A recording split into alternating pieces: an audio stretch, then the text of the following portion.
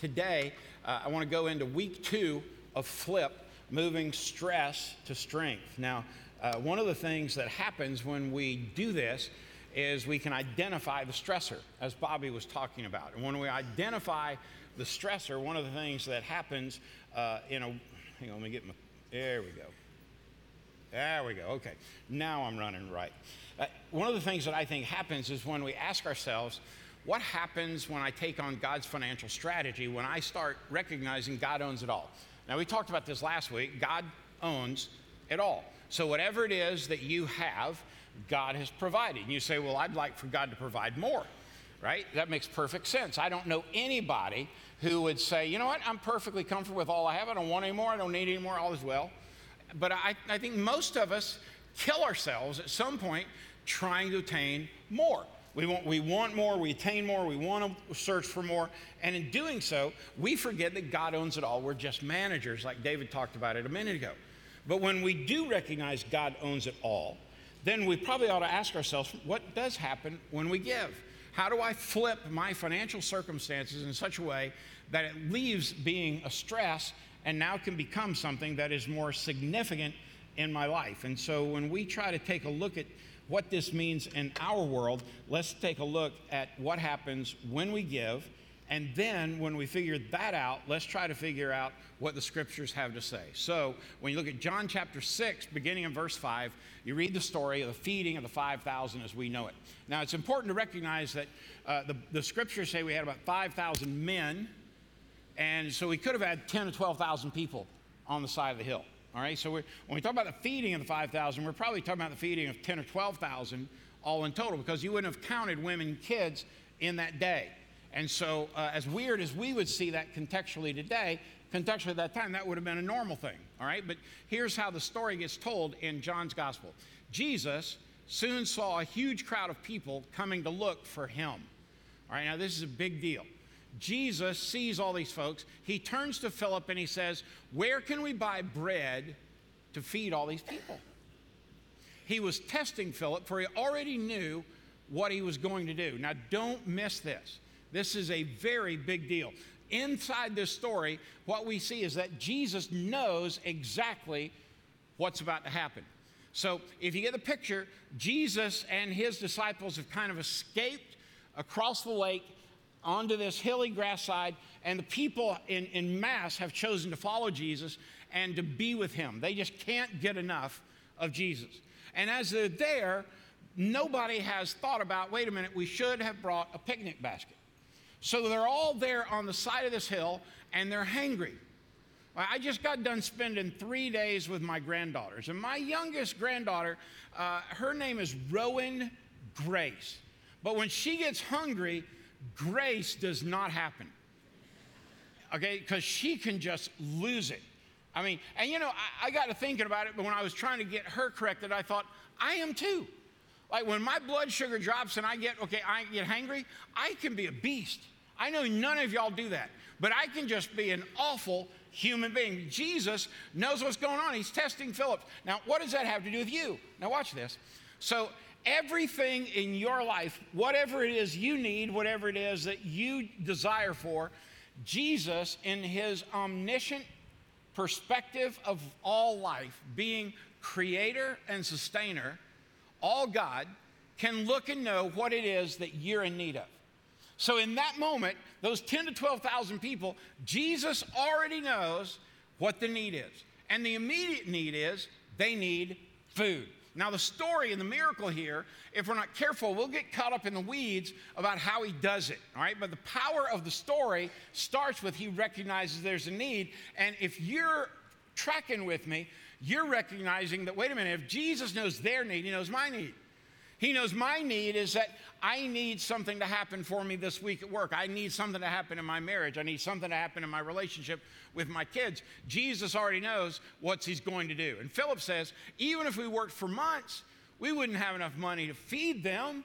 Now watch this, because when it gets there, then Andrew, Simon Peter's brother, spoke up. There's a young boy here with 5 barley loaves. Now, when we say loaves, we're thinking about a loaf of bread like so, right?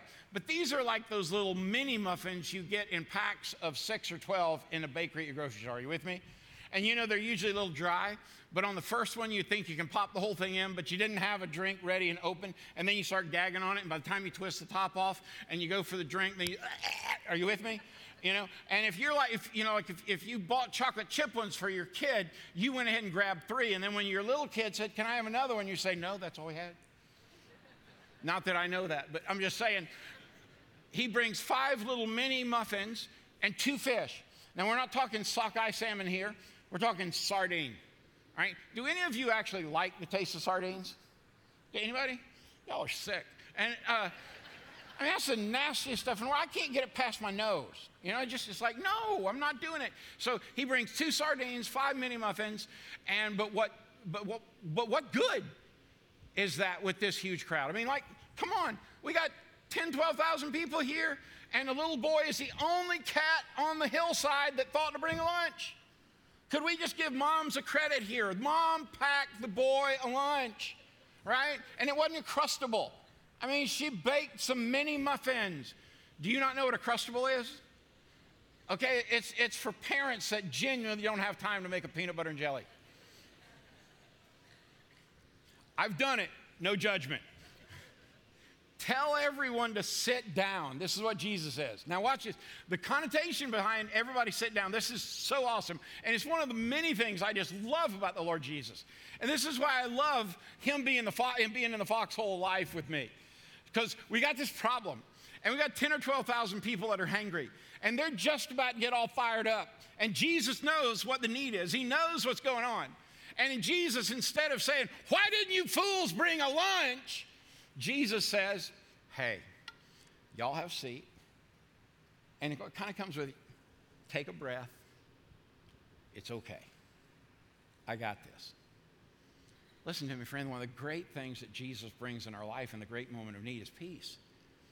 He didn't feel the need to fuss at them at the time. What he knew what they needed was take a break, take a seat.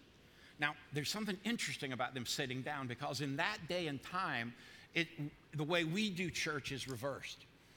The way we do church is the pastor stands up and the congregation sits down. Typically in that day, the preacher, teacher, priest, they sat down and the people stood up. And Jesus says to everybody, go ahead and have a seat, which pictures not only that Jesus has this ability to know what is needed and to provide what is needed, but when he says sit down, so they all sat down on the grassy slopes. And watch this, when they sat down, what Jesus is saying is, not only can I provide for you, but I am going to serve you. Now here's what's great. Listen, when you choose to follow the Lord Jesus, it's not that he can just provide what you need, it is that he wants to serve you with what you need. He wants to bless you. He wants to be able to honor God the Father by caring for his kids. Jesus knew what was going on. Now watch this. Then Jesus took the loaves, the mini muffins, he gave thanks and distributed them to the people. All right, now watch this. He does something here that I think is vitally important for us to get. Have a seat, take a breath. I've got this. I love you. I'm going to provide for you. So he takes the loaves and he thanks the Lord for them. Now, if I'm Jesus and I've got 12,000 people, and you got to know the kids on the periphery are going bat crazy, right? I mean, it's like those kids are, wah! Are you with me? Because you've heard them. And there's always that one mom that brings that one kid into church because she's pretty sure that the preschool is not near good enough for her kid. You've done it, haven't you? I'll never forget, I was at a church service down the road in Snellville, Georgia years ago, and there's this kid kind of sitting back halfway in the back in the center section. This kid is going crazy. And her mom is like, she's doing everything. And this kid is like climbing on her head, and pulling her hair, and just going nuts. And the pastor stops, and he's sitting down. He gets off his stool. He walks to the edge, and he says, "Ma'am, I love you. Right now, I hate your child. Would you take that little girl and go out those back doors?" And he looks at some dude over here. He says, "Gary, meet her at the door and walk her downstairs And you could see the horror on this mom. It's like, and the pastor didn't mean anything by it. But I mean, I'm not sure that lady would ever be back. Are you with me? So if your kid ever does that, and should I ever do that, let me go ahead and apologize on the front end.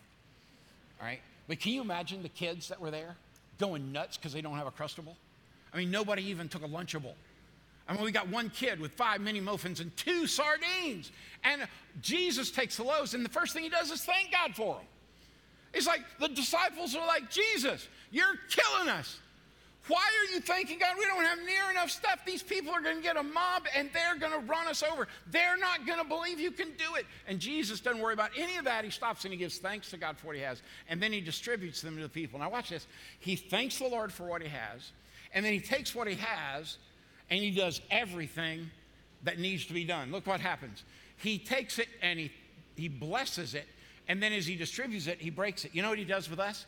When we choose to do what we have and be grateful for what he's given us, he will bless us, but he may break us. He may break us so that he can use us, that he might do something special with us. And watch this, and he distributed to the people, and afterward, he did the same with the fish. And they all ate as much as they wanted. Come on, that's crazy talk. You know what I've learned about that? Watch this. You can have all the Jesus you want. There is no running out of Jesus. If you choose, you literally can have all of the bread of life you want. You can eat your fill of the bread of life. You can have all of Jesus you want. You ever heard that some folks have FOMO, the fear of missing out? You ever heard like my college-age kids? It's like they're scared to death to miss one little college outing. And you know what? The only thing they need is a selfie. Because it didn't really happen unless you post it. And so that's what life is all about. They have FOMO. They have a fear of missing out. Sometimes I think we Christians, when we look at Jesus in this story, and it's clear the implication that Jesus can provide everything we need, regardless of how much we have. And we have FORO. Instead of FOMO, we have FORO. We have a fear of running out. We have this fear that I've only got so much, so Jesus, I gotta guard this. I don't have time to give to you. I can't return this back to you. If I do this, I got a fear of running out. And look what happens. Now gather the leftovers, Jesus says, so that nothing is wasted. So they picked up the pieces and filled 12 baskets with scraps left by the people who had eaten from the 5 barley loaves. Okay, now watch this. I've heard theologians argue about what size of the baskets they were. Could I just get one amen on that's a stupid conversation? Amen. I mean, think about it. Does it matter if they're this big or that big? Because it started with 5 Entenmann's mini muffins and 2 nasty sardines. And he fed 10 to 12,000 people, and 12 baskets came back. Do you not think this little boy, somebody wanted to clap. Do you not think that this little boy, for the rest of his life, I mean, can you imagine? He showed up at college and he goes to join a fraternity and they say, tell us a little about your life. Well, I had these 5 Entenmann's mini muffins and 2 sardines. I handed it to Jesus of Nazareth, and he blessed it and broke it and fed 12,000 people with my muffins and fish. And when we were done, 12 baskets left over. Boo-yah! And in the middle of that, you know what happened? All of a sudden, we got the picture that the bread of life is more than enough. Friend, listen, when we give, we honor God. When we give, we honor the Lord.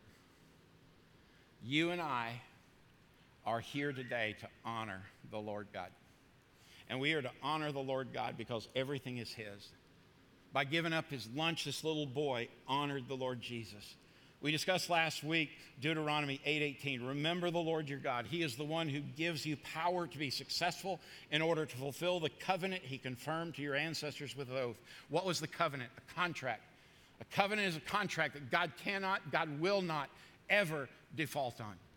And he says he will bless you. He chooses for you to live in the blessing of what his children have. Now look at this. But he brings up the concept of first fruits. Did you know first fruits are mentioned more than 30 times in Scripture?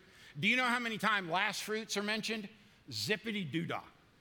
30 plus times. First fruits are mentioned in the Scriptures. Throughout the Bible, we're encouraged and often commanded to give first to God's work through the local church. Now, if you've got your little handy-dandy handout on the back where it says message notes, you could be filling these blanks in, take a magnet, put it on the fridge this week, and you could remember first fruits have been mentioned more than 30 times in Scripture. But first fruits, as they're being described, are first to God's work through his local church. And I've said it last week, but let me say it more kindly so I don't get emails this week. You ready? If you can't trust the church to give through it to the kingdom work, you need a new church. If you can't trust the pastor of the church, you either need to fire the pastor or find a new church. But whatever you do, don't delay the blessing that God wants to give you through your obedience to give. You say, well, Chuck, I ain't got nothing to give. Man, first fruits, are you kidding me? Well, listen, first fruits is not just your money. First fruits is your time. Every single weekday morning, there's a podcast where you can get scripture in your life and take 5 minutes. Every single weekday morning, there's a meditation you can get in 6 or 7 minutes. You can have a guided prayer time. There is no reason, absolutely zero reason, why you can't have all of Jesus you want by giving God those first 15 minutes of your day. If you say, Chuck, I don't have 15 minutes, you would if you'd go to bed 7.5 minutes earlier and wake up 7.5 minutes earlier and give God your first fruits of your day. Well, but Chuck, you don't understand. I got kids going galore. What time do they wake up? About 7. Then be up at 6:30. Well, I got to make them breakfast. Pop-Tarts, man. They got me through school. So did other things. But now watch this. First fruits are when we give God the first fruits of our day. First fruits illustrate giving to God from a grateful heart. First fruits are given to God from a grateful heart. It sets a pattern of giving back to him the first and the best of what he's given us. Now, this is a big deal. All right, you ready? Grateful giving equals direct blessing. Grateful giving equals direct blessing. Turn to somebody beside you and say, grateful giving. Go ahead, grateful giving. All right, turn to the same person and say, equals direct blessing. If you have the potential to put all that together, turn to somebody else and say, grateful giving equals direct blessing. How many of you say, I ain't turning, I ain't saying it to anybody. I'm not doing it. Anybody? Okay, I wouldn't have either if I were sitting there. I hate it when preachers do that stuff. It's like, man, come on, really? It's your job to talk. Now watch this. Why would God ask us to bring or return the first fruits back to his kingdom's work? Why would God ask us to do that? Because he knows this one huge deal. He knows that our hearts are connected to our treasure. The distance from the head to the heart could be miles. And when it is, from the heart to the wallet can be mile after mile after mile. You say, well, Chuck, you know what? When he talks about first fruits, he's talking about time, he's talking about service, he's talking about talent, and he's talking about money. So why are you focused on money today? Well, first of all, let me say to you, I don't think I am. But on the other hand, I'm not afraid to say that I am, because honestly, Jesus thought enough about it to make this a big deal. He knew that deep down that this is how we measure things in our humanity, in our life. We treasure these things. As a matter of fact, one of the things that Matthew says in his gospel is, don't store up treasures here on earth. where moths eat them and rust destroys them, and where thieves break in and steal. Store your treasures in heaven, where moths and rust can't destroy, and thieves do not break in and steal. Wherever your treasure is, there the desire of your heart will lie also. And anything in your heart that stands as a treasure greater than Jesus himself, this is what the Bible describes as sin in our life. And sin will scream at us through our heart and our ears and our head, don't give, you can't trust him. And yet Jesus is saying, I already own it. I know your pen. If I wanted it, I'd come get it. But I'd like for you to love me enough to choose to graciously and gladly give it. I spent these last 3 days with my granddaughters, and I have to tell you, boy, it was hard to leave them. I mean, they're in a tough season, and when your grandkids come running out the door at 4 and 2 and screaming, "Don't go, Pop!" I mean, everything in you just melts. And then Presley Ann, the 4-year-old, she's about figured out all of her conversations, so she reaches up and she grabs, I was wearing gym shorts, she reached up and grabbed the shorts and almost pulled them off of me. And she said, "Wait, why here?" I said, "Okay." So she goes inside and she brings this little thing I'd seen her color at school on Friday. And she looked at it, and I'll promise you, there is not a psychotherapist on the planet that could tell you what's on this paper. All right? It's there. Are you with me?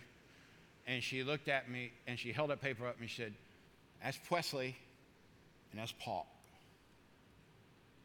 And I thought, I'm holding a masterpiece in my hand. You know why? My grandkid gave it to me. You ever been given something and you were just blessed by it? Listen, friend. I want to ask you to recognize that when you give, you bless others. That is so great when you get to bless others. I mean, it just doesn't get any better. Haven't you received one of those gifts that when you got it, it was just somebody just blessed you immensely? It was just like, wow. And it may not have been something huge. It might have been something that would just hit you right there. It's like, how would you know this? What a blessing. I have. I mean, I've had gifts that I've just thought, wow, that's gracious. Thank you. But there's nothing like being a part of blessing others. In the book of Acts, it says there were no needy people among the church there, because those who owned land or houses would sell them and bring the money to the apostles to give to those in need. Folks brought to the temple the money, and they knew they're a part of blessing others. Generosity blesses other people. When you think about that gift and how you received that gift, weren't you blessed? Weren't you encouraged? Didn't you think, I'm so glad somebody loves me? I'm so glad somebody cared about me. Especially when you were down and somebody showed up with something, you blessed me.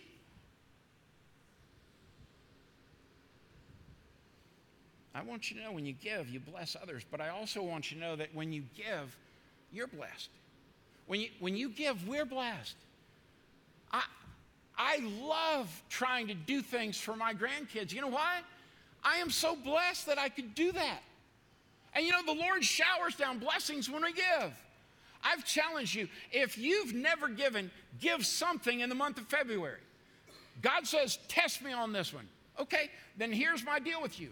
You give sacrificially in the month of February through his church to the kingdom work, and if at the end of February you say, God didn't hold up his bargain, he hasn't blessed me in any possible way, we'll write you a check back for every dollar you've given plus 5%, and it's yours.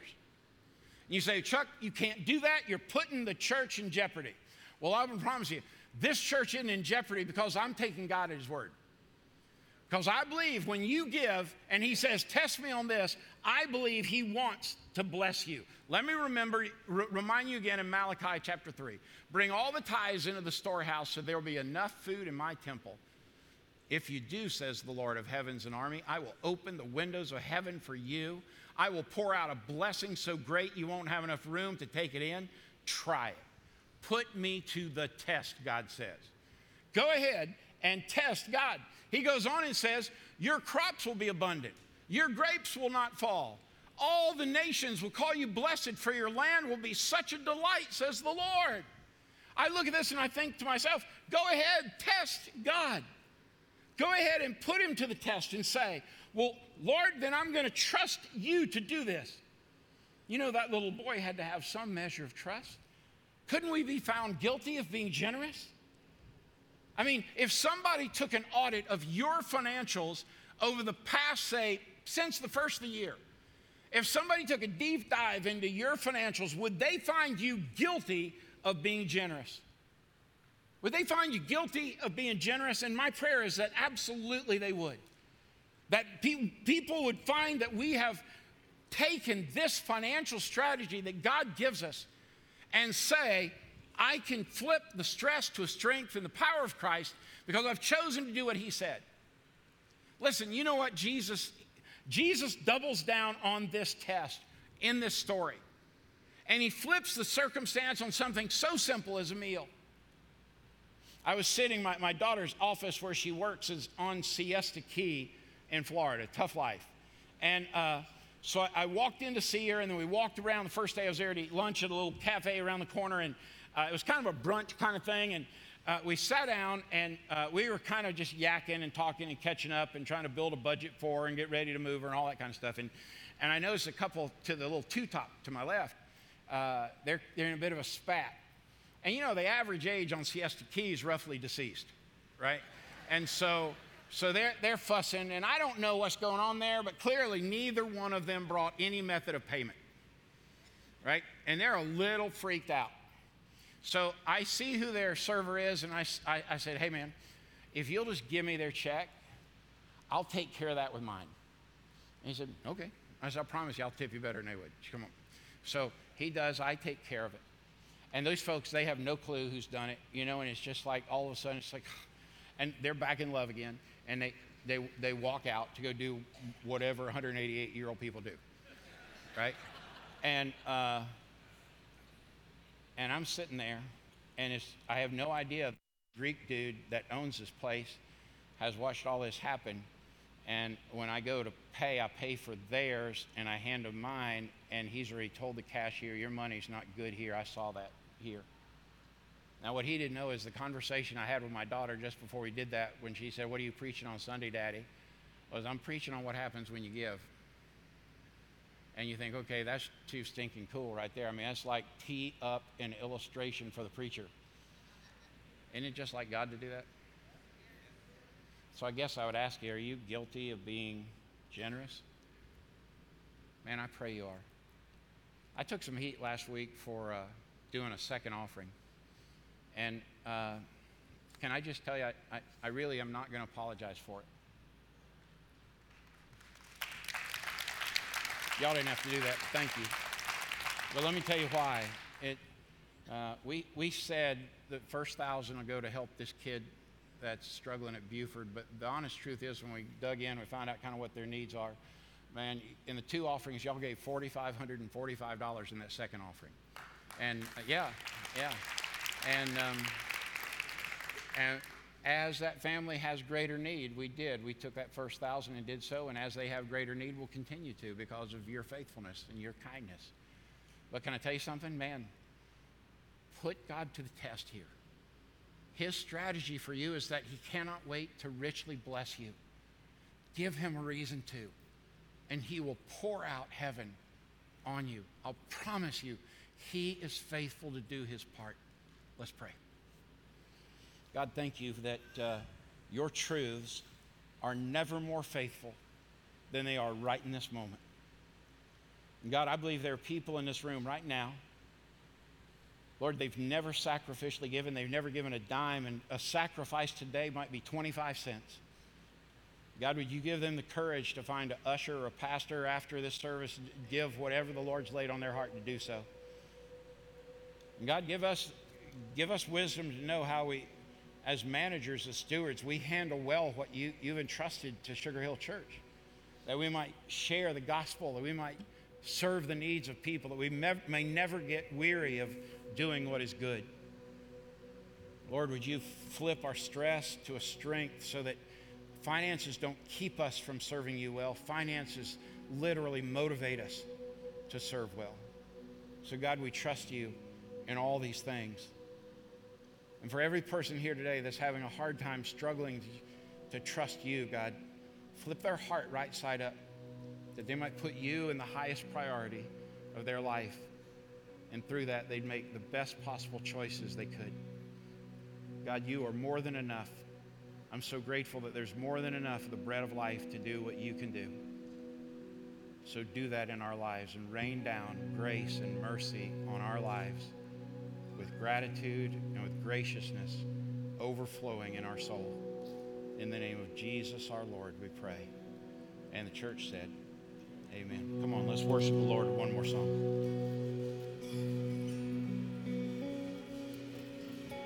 And let our hope be built on nothing other than the blood of Jesus, His righteousness, His goodness. Let that be true of us this morning in our hearts as we sing this together.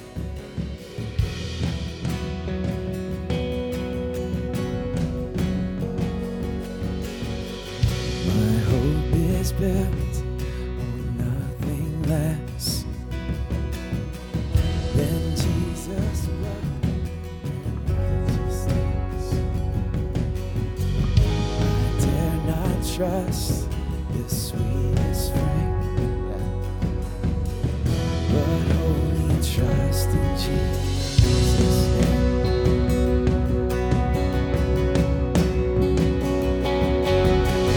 My hope is built on nothing less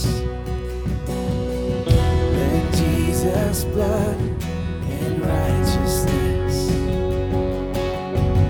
I dare not trust the sweetest frame, but only trust in Jesus' name. Christ alone, cornerstone, the weak are made strong in the Savior's love. Through the storm, He is Lord, Lord